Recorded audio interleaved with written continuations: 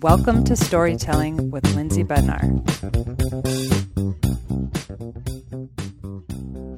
We've talked about the importance of community in relationships in several of the last episodes. Brooke Kaiser discussed how crucial her community was for her in the wake of her husband Andrew's passing on episode 12 of this podcast. On episode 14 with Vanessa Rose, I discussed my need for community and how that came to fruition. We're all well aware of how damaging isolation is. If we weren't before 2020, we definitely are now. I used to show my students a video about the importance of socialization in my media studies classroom. First, the video discusses a research experiment from a book called Chasing the Scream. The experiment found that when a rat is put into an antique cage along with 2 water bottles, one normal water and one drugged, the rat gets addicted to the drugged water and eventually dies of malnutrition. The experiment was seen as proof that drugs are uncontrollable, and it laid the foundation for 40 years of drug policy with strict laws and rehab centers that focused on withdrawal. But what most people don't know is that in the same decade, another scientist, Professor Bruce Alexander, thought it was obvious that lonely rats in boring cages would choose drugs over water. So he decided to put them in what he called a rat park. This park included a lush cage, other rat friends, pretty much everything a rat could want while still having free access to drugs. Want to know what he found? Surprisingly, his rats chose not to use the drugs. The researcher even took the study one step further and had the rats use drugs for 57 days in the lonely cage until they became heavily addicted. Then he placed them in the rat park. What is crazy is that these drug-addicted rats gradually reduced their drug use until they stopped using them altogether. The rats seemed to have no desire for drugs anymore. The video goes on to point out that this happens to humans all the time. Heavily injured patients are given a medical form of heroin, and this heroin is much stronger than the heroin used on the street. Yet, despite months of use, these medical users just stop when they go home to a life where they are surrounded by a loving family. That same drug used for the same length of time also turns street users who are alone and unhappy into desperate addicts.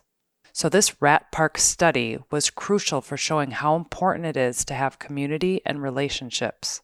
And it's unfortunate it didn't get the notoriety it deserved. Recently, our friend Nick sent me an article. It's from The Atlantic, and it's titled, "What the Longest Study on Human Happiness Found is the Key to a Good Life."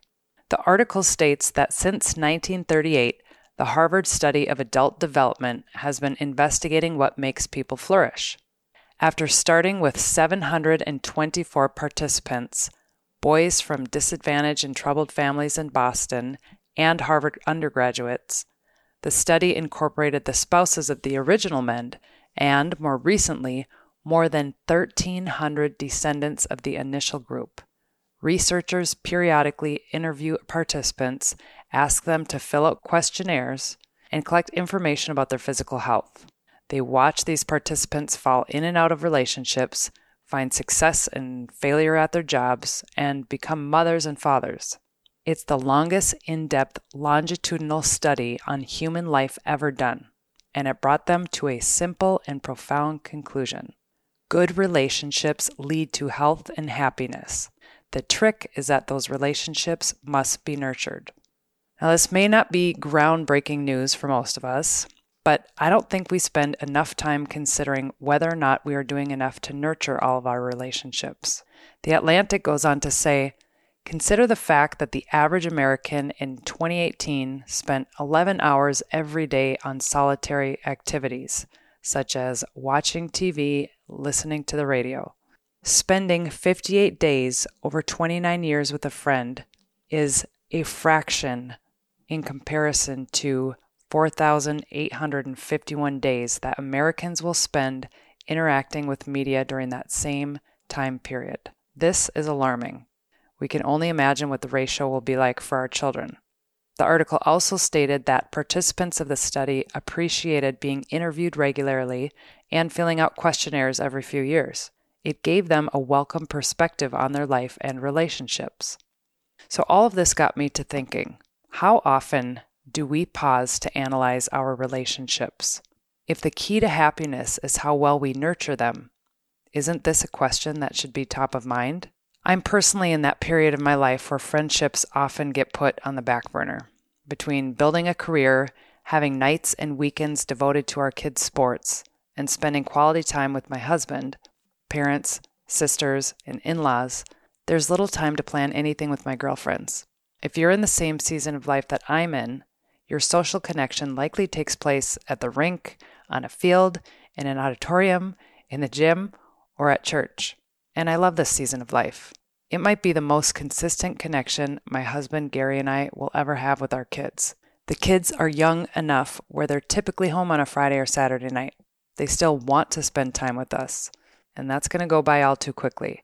They'll continue to be my priority, and yet I know I'm not doing enough to foster my female friendships.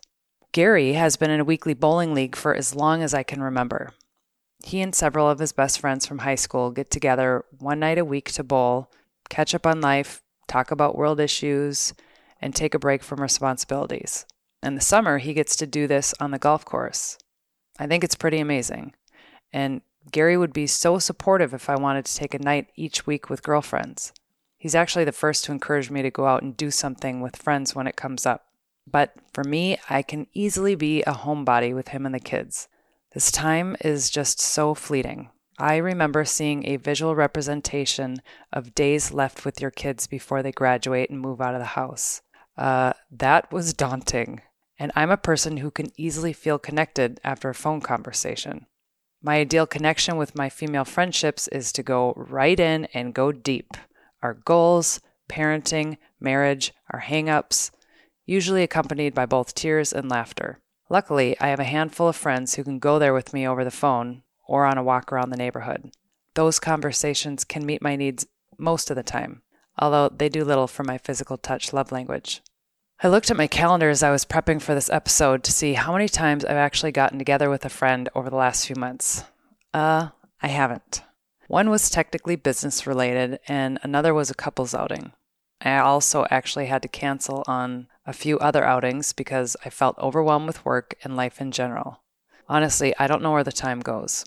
But if I'm not prioritizing in-person quality time with a friend, am I truly nurturing the relationship?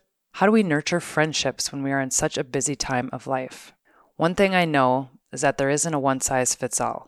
For me, adding a weekly event to my calendar is overwhelming with our busy schedule, and most of my closest friends live far enough away that it's not an option anyways. But whatever you come to realize when you analyze your relationships, you're likely putting your focus on some while others may be somewhat neglected. Maybe you're great at seeing your friends, but you're not connecting as much as you'd like with your significant other. You might be great at meeting up with people from work, but you haven't seen your best friend in months. I wrote a post last month about harmony versus balance. Balance is when all parts are equal, and let's be honest, impossible to attain when it comes to our life. Harmony, however, is the quality of forming a pleasing and consistent whole. That even just sounds better. The way I think we can achieve harmony is to consistently assess where things are at. And because relationships are a two-way street, it should be more than a self-assessment. How would our best friends rate us in nurturing our friendship?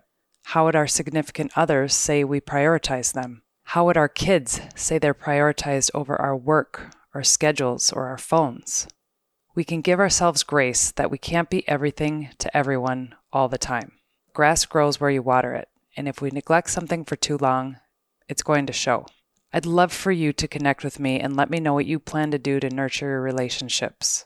For me, I have some dates to plan with my girlfriends, and I can't wait for the belly laughs.